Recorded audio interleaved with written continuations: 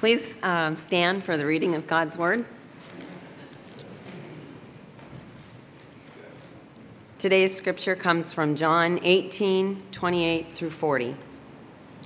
Then they led Jesus from the house of Caiaphas to the governor's headquarters. It was early morning. They themselves did not enter the governor's headquarters so that they would not be defiled, but could eat the Passover. So Pilate went outside to them and said, "What accusation do you bring against this man?" They answered him, "If this man were not doing evil, we would not have delivered him over to you." Pilate said to them, "Take him yourselves and judge him by your own law." The Jews said to him, "It is not lawful for us to put anyone to death." This was to fulfill the word that Jesus had spoken to show what kind of death he was going to die. So Pilate entered his headquarters again and called Jesus and said to him, "Are you the king of the Jews?" Jesus answered, "Do you say this of your own accord, or did others say it to you about me?" Pilate answered, "Am I a Jew? Your own nation and the chief priests have delivered you over to me. What have you done?" Jesus answered, "My kingdom is not of this world. If my kingdom were of this world, my servants would have been fighting that I might not be delivered over to the Jews. But my kingdom is not from the world." Then Pilate said to him, "So you are a king?" Jesus answered, "You say that I am a king. For this purpose I was born, and for this purpose I have come into the world, to bear witness to the truth. Everyone who is of the truth listens to my voice." Pilate said to him, "What is the truth?" After he said this, he went back outside to the Jews and told them, "I find no guilt in him. But you have a custom that I should release one man for you at the Passover. So do you want me to release to you the king of the Jews?" They cried out again, "Not this man, but Barabbas." Now Barabbas was a robber. This is God's word. Amen.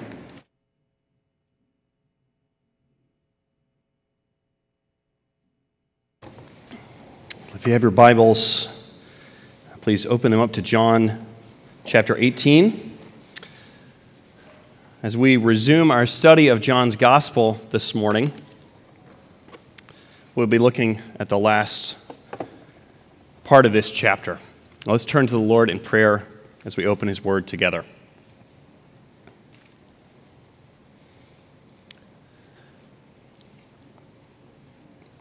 God, we are humbled and grateful that you are here with us in our midst, that by your mercy and your grace, you have condescended to us. You have come and taken on flesh to dwell among the people that you intend to call into your kingdom.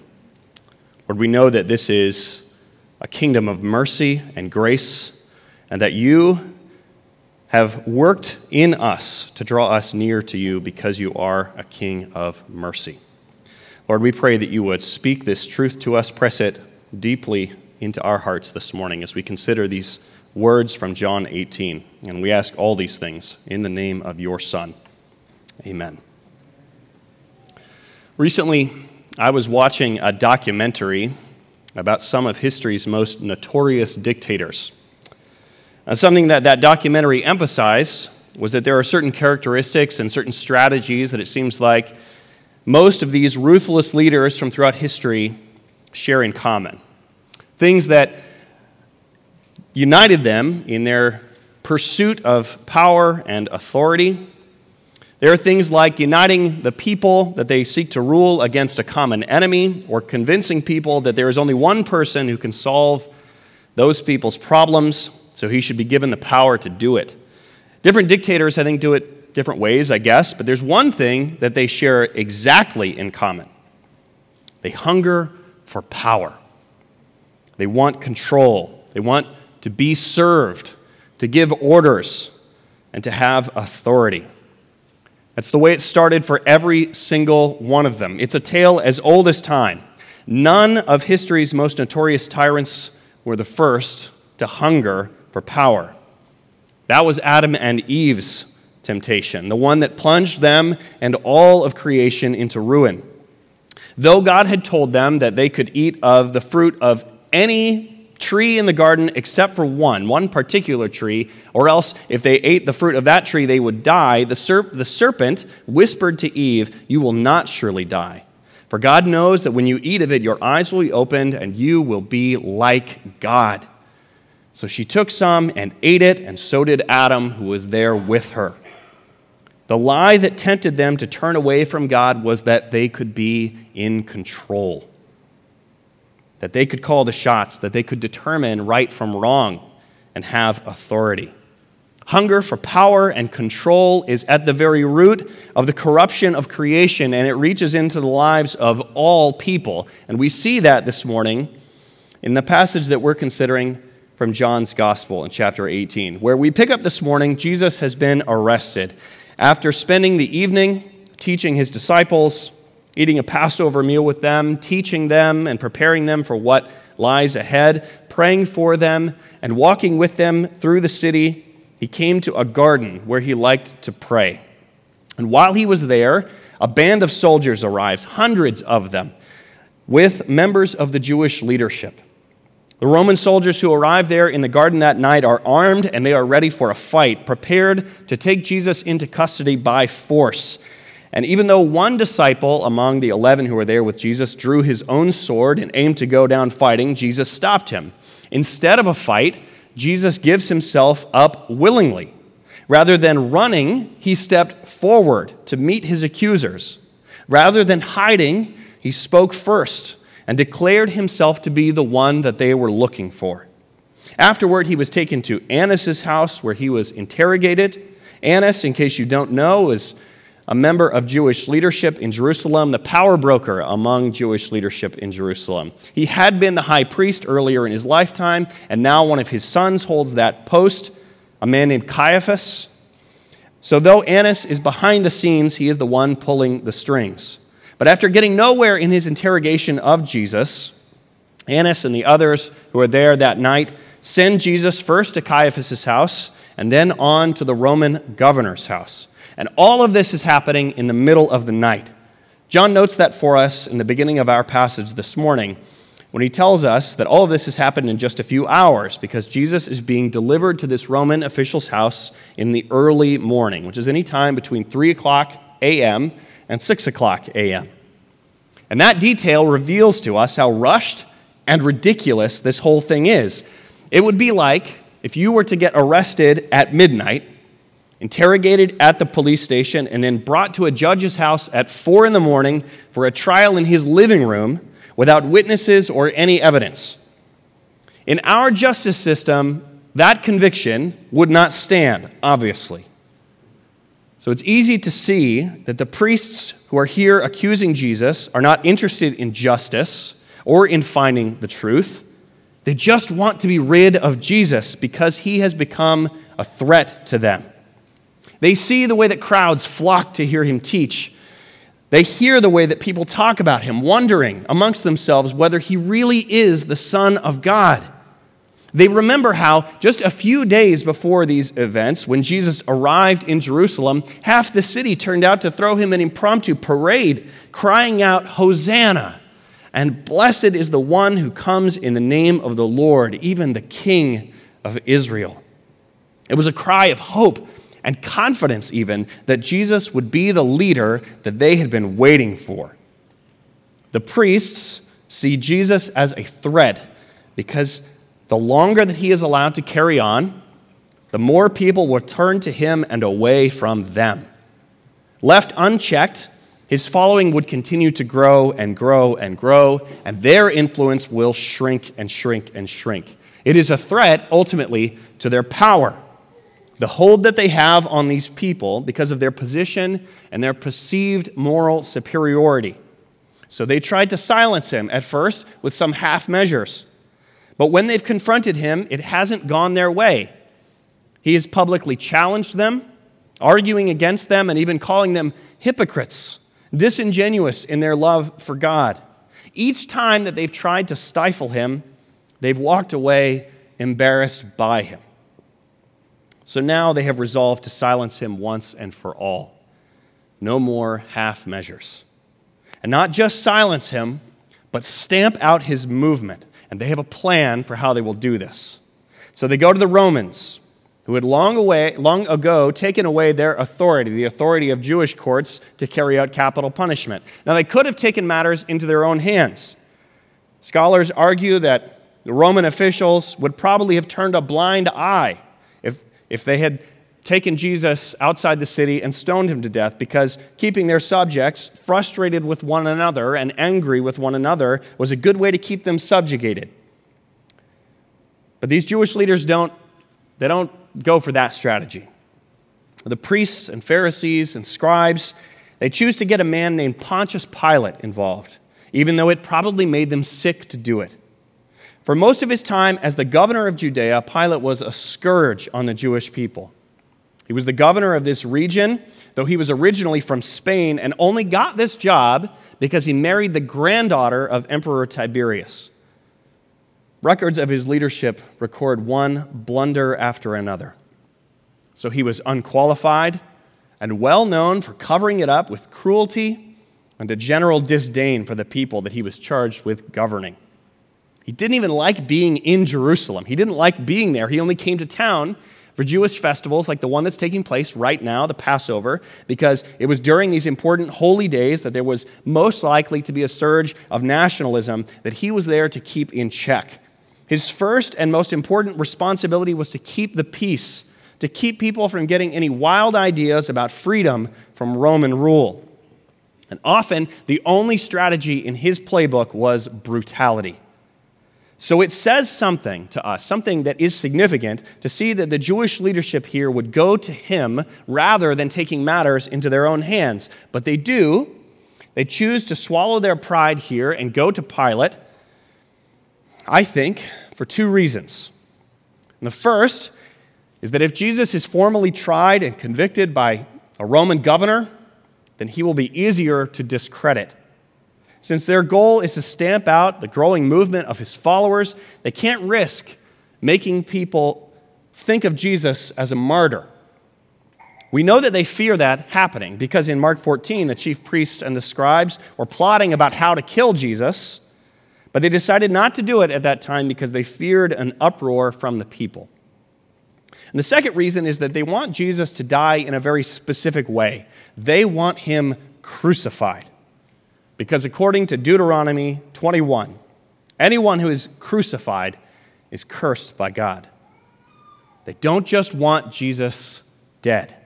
They want him under the wrath of God. And they want his followers, seeing that, to forsake him. So they go to Pilate. But when they arrive, they are careful to not enter the building. John says in verse 28, they themselves did not enter the governor's headquarters so that they would not be defiled. They are observing an important tradition, though it's not a part of the law. The law stipulated that in various ways God's people were to be set apart and distinct from among the nations of the world. They ate certain foods and didn't eat certain foods. They observed particular rituals and festivals. They were instructed not to marry those who did not know God. It was a part of their calling to be distinct from the rest of the world. And over time, that instruction and that calling snowballed into something else entirely. Traditions developed that became their own law. We see that here because the reason that the priests do not enter Pilate's house is that they don't want to be defiled and prohibited from participating in the Passover celebration.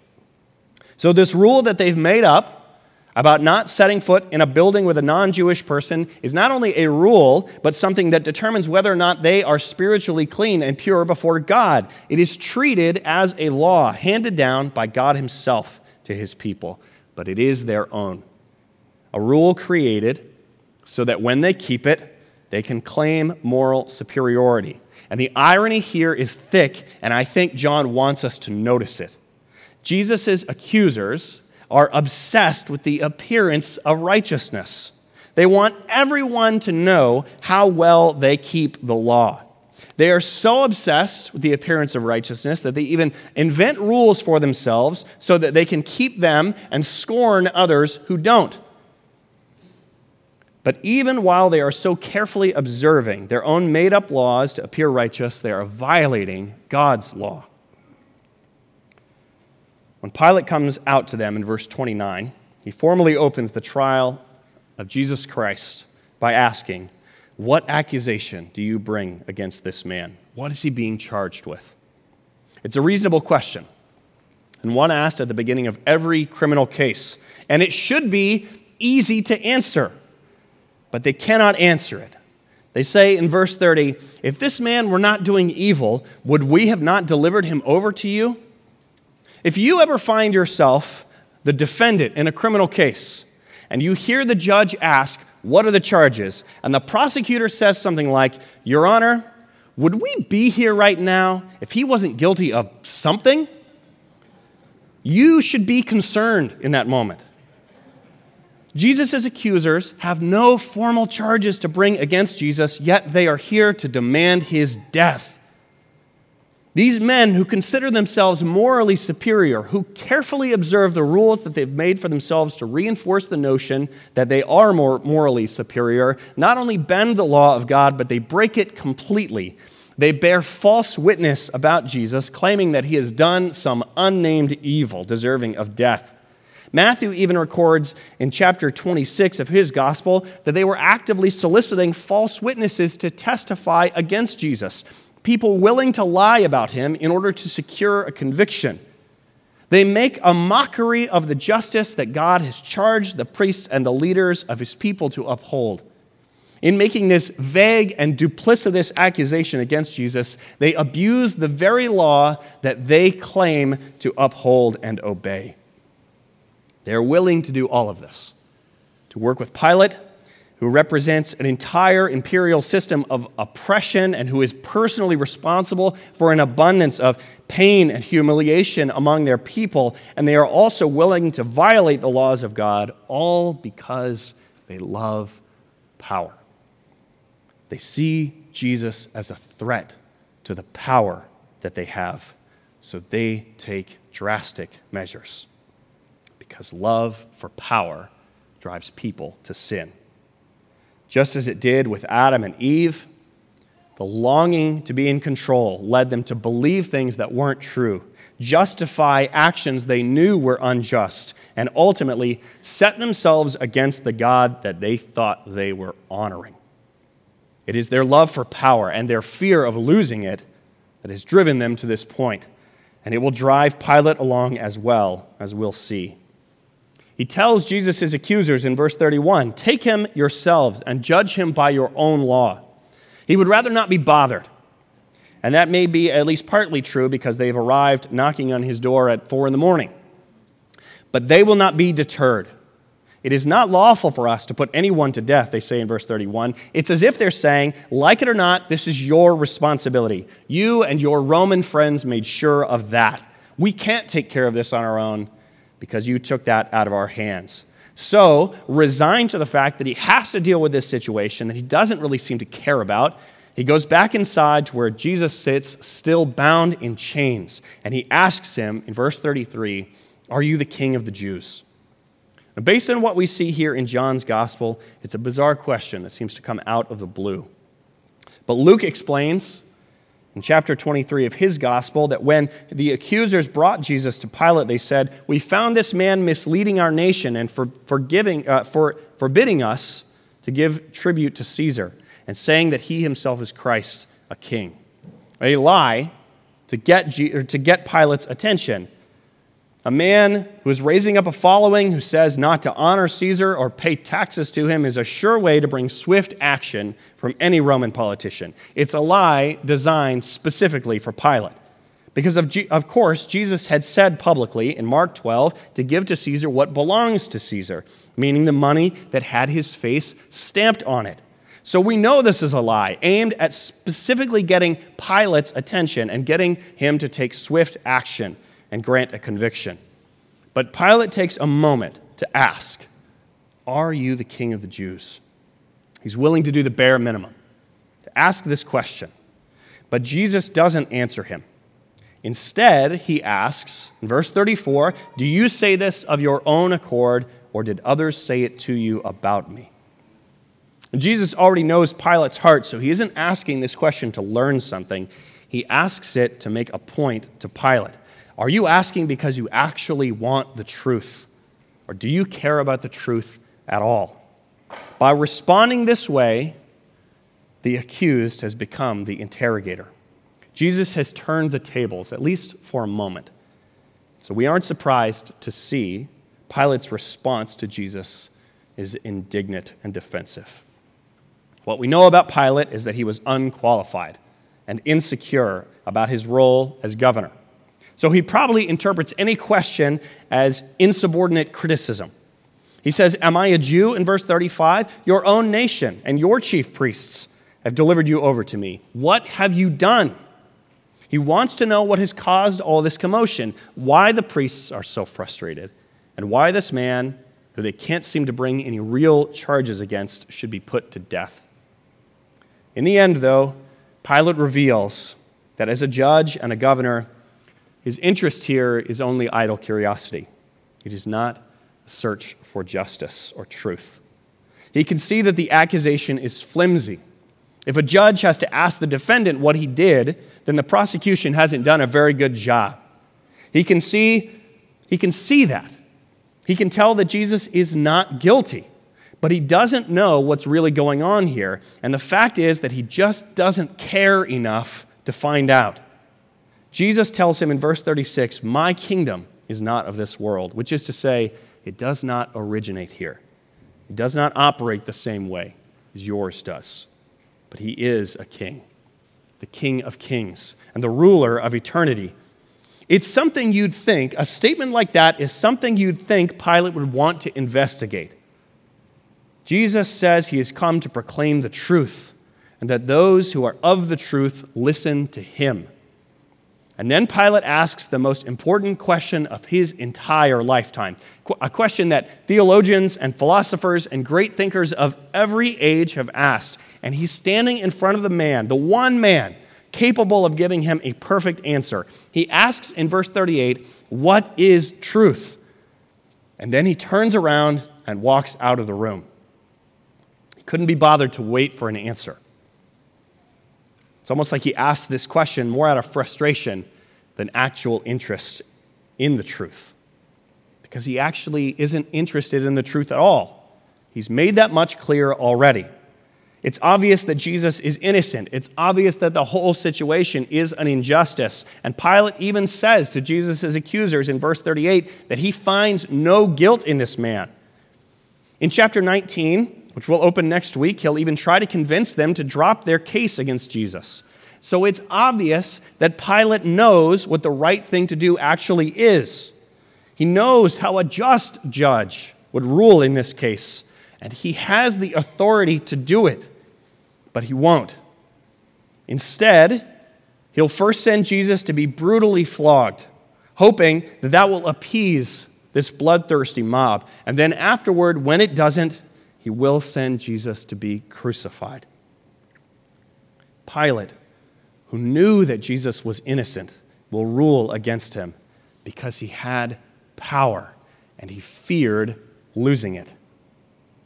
He had been given the position of governor, a prestigious one and an important one in the world's most powerful empire, and he knew that it could be taken away. If he lost his grip on these people, if they rose up against him, he knew that the emperor would simply replace him with someone who could take care of things. Historical records indicate that his relationships in Rome were already strained, and he knew he was on thin ice already. So he chooses to appease the mob to get them to settle down. He will sentence to die the only truly innocent man who has ever lived. And he will choose the expedient path rather than the just path. All because he is afraid to lose the power and authority that he has as the governor of Judea. In this way, the chief priests and Pilate himself are the same. They fear the same thing. And they think that sending Jesus to die will solve their problems and secure their positions of authority. That is the folly of all who seek and cling to power, that they think they can succeed. There's an old poem which illustrates my point here. It was written in 1814 after an important archaeological discovery in Egypt. A fragment of a statue had been found in the sand in Egypt, and it was important because it was the only surviving artifact from the reign of one of antiquity's most powerful people. He reigned over Egypt for 3/4 of a century, expanded the Egyptian kingdom to its largest size, and oversaw an unprecedented advance in technology and society. Egyptian records indicate that there were lots of details preserved about his reign and about his accomplishments. But until the early 1800s, there was no physical evidence of him that remained until a piece of a stone statue of him was discovered. And an English poem was written to commemorate the discovery, and I'll read part of it to you, just a few lines, which say, "And on the pedestal these words appear. My name is Ozymandias, King of Kings. Look on my works, ye mighty, and despair. Nothing beside remains round the decay of that colossal wreck, boundless and bare. The lone and level sands stretch far away." The point of the poem is clear. For a time, this Pharaoh was the most powerful man in the world.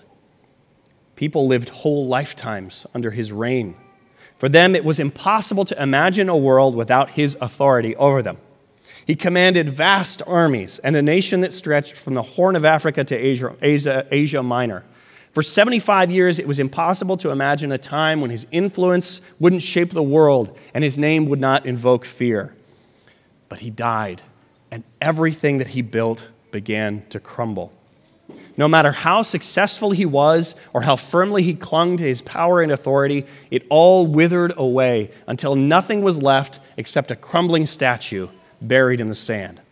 So though the chief priests and Pilate are desperately clinging to the power that they have, their effort is futile. The authority that they have is fleeting. It never lasts, no matter how desperately people cling to it or how effectively they use it. That's true for pharaohs and kings and emperors and presidents and governors and priests alike. It is true for everyone with one exception. Throughout this chapter, there are signs, little signs, that Jesus is the one with true and lasting power. Before his arrest, we read in verse 4 that he knew all that was about to happen. And when he said to his accusers and arresting officers, "I am he," the armed soldiers who were there to arrest him were knocked to the ground, we read in verse 6. His word carries such authority and power that when he speaks, they simply cannot stand against it. When he says, in verse 9, "If you seek me, let these men go," he is not only selflessly concerned for the welfare of his friends, but also ensuring by his word that they will be safe. He's referring to part of the high priestly prayer in verse 17, where he said that he had not lost, would not lose, any of those given to him by the Father. There is no power on earth, no vast army that could have changed that.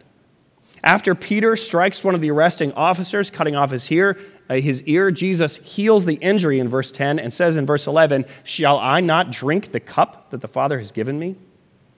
Nothing will steer him away from obedience to the Father. Nothing will deter him from where he aims to go. And though the scene ends with him in chains, John wants his readers to realize that Jesus is the one with the power. Later, when he refuses to yield to his accusers, he knows that it will cost him his life. But he reveals that he is the one who is upholding the law while the priests abuse it in verse 23. Though Jesus is the one who is mistreated, there is no mistaking who is superior and who is afraid. Now, as Jesus is dragged before Pilate, his fate is sealed. The Jewish leaders could have stoned him to death, as they later would with a man named Stephen, but they would rather see Jesus crucified, a punishment only carried out by the Romans. And even the way that Jesus would die is subject to the authority of his word. When he said that he would be lifted up, he knew that he would be crucified. No power in heaven or on earth could change what he knew would come to pass and what he willed to take place. Again, the irony of the scene is significant. John wants us to see that the one in chains is the one with all of the authority and power. He does not share it. The one being spit on, ridiculed, humiliated, abused, and who will shortly be hung on a cross and surrounded by a mocking crowd. This is the one with supreme authority. His is the kingdom which will not crumble and turn to dust, whose power will not fade and whose name will never be forgotten. His word will stand and he will remain. And so he says to Pilate in verse 36, "My kingdom is not of this world. If my kingdom were of this world, my servants would have been fighting, that I might not be delivered over to the Jews. But my kingdom is not from the world." His kingdom is different from every earthly kingdom. It does not have their flaws or their fear. And that is why he says, "My servants would have been fighting, that I might not be delivered over to the Jews." Even though Peter did not want Jesus to be arrested, and he did want to fight, he even drew a sword and started swinging. This is not what Jesus is referring to. He is talking about the vast host of heaven, the legion of angels who are at this moment held back from coming in furious rage against Pilate himself for dishonoring Christ and subjecting him to such shame. And they are withheld at Jesus' own command. He is given that command because as a king, one with real authority, Jesus wills to lay it down and make himself a servant. Unlike the chief priests and Pilate, he is not desperately clinging to his status as a ruler. Instead, he has come to willingly lay it down. That is what he meant in Mark 10:45 when he said, "For even the Son of Man came not to be served, but to serve, and to give his life as a ransom for many." The one with true and supreme authority did not wield it to serve himself, but to serve the deepest need of those who belong to him by faith, to ransom them from the very wrath of God himself. That is what we see portrayed for us at the end of this chapter. Pilate, who can see no guilt in Jesus, remembers that traditionally one prisoner is released to the Jewish people, no strings attached, each year at the Passover. And at the moment, he has two men in custody. One, a man that he thinks is innocent, a man he knows is innocent, and another, a known murderer, according to other gospel accounts, and an insurrectionist. Barabbas was a robber and a violent man who was evidently a menace to society. And Pilate assumes, surely these people will not want him back on the streets. So he asks, he's looking for a way out. And he asks them, "Do you want me to release to you the King of the Jews instead?" But they refuse. They demand the release of Barabbas in the last verse of this chapter. So a guilty man goes free, and an innocent man takes his place before the executioner. That is how Jesus wields his power and authority, to set the guilty free by taking their place, our place, before the executioner. This is our King, the one who does not cling to power but lays it down along with his life in order to set free those who are guilty. He knew the words of Deuteronomy 21, that those who are crucified are cursed by God, but he chose the curse so that we could be free from it. That is the heart of the gospel, which the Apostle Paul summarized when he wrote that for our sake he became sin, who knew no sin, so that we might become the righteousness of God. This is the King of kings And he does not cling to power for fear of losing it, but in mercy gives his life for those who are citizens of his kingdom. Friends, if you do not know him, let me tell you that there is no more trustworthy person, no more selfless servant, no more compassionate king than he is. He has laid everything down to set free those who turn to him by faith for salvation. Rather than serving himself as the priests and Pilate do, rather than taking the expedient path, he has chosen this path, the one that leads to destruction and death, so that you can be set on a path that leads to life. So if you do not know him, I plead with you today to turn toward him and cling to him by faith. Doing so demands that we relinquish control, and that is never easy.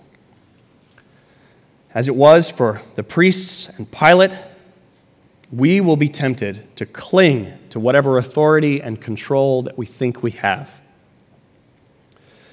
We could cling to that. We could try to keep a hold of it and perish. The control that we thought we had will be left to crumble in the sand. Or we can yield in humility to the one who used his infinite power and authority to give his life to save ours forever. If you do know him, learn from him and from the selfless example that he has left for us. This is what real leadership looks like. It is not self-serving, and it is not fearful. It is sacrificial and submissive to the will of God, confident in the word of God to do all that God has willed. May that be what the watching world sees in us, not a desperate clinging to power which will fade and status which will be lost, but a resolute confidence in the unstoppable love of God to bring to glory all those appointed to salvation, not only by supreme power, but also by the great mercy of our King. Would you pray with me today? Father God, you are holy, and we stand before you guilty of treason. But you have made a way for us to be set free, to be called innocent, and even to be welcomed into your household as sons and daughters. And we praise you today for the sacrifice of Jesus Christ, who is our ransom, so that we might come into your presence, not by our work, but by his. Not by our obedience, but by his, and not by our worthiness, but by his mercy. And we give you all we have to offer, the praise of joyful and thankful hearts, and we do so in the name of Jesus Christ, our Savior. Amen.